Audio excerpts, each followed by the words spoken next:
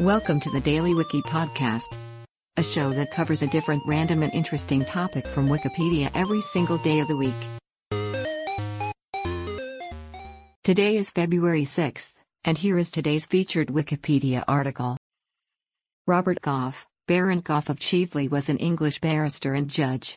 He was the original co-author of Goff and Jones, the leading English law textbook on restitution and unjust enrichment, first published in 1966. He practiced as a commercial barrister from 1951 to 1975, and then began his career as a judge. He was appointed to the Judicial Committee of the House of Lords in 1986 and was Senior Lord of Appeal and Ordinary from 1996 until his retirement in 1998.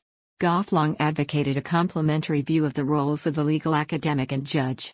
The former Lord Justice of Appeal Stephen Tomlinson said that no judge has done more than Robert to ensure that the views of legal academic commentators now regularly inform the decision-making in our higher courts. For building bridges between judges in the United Kingdom and Germany, Goff was awarded the Order of Merit of the Federal Republic of Germany. Today's featured article is provided by Wikipedia. You can find a link to the article in the show notes.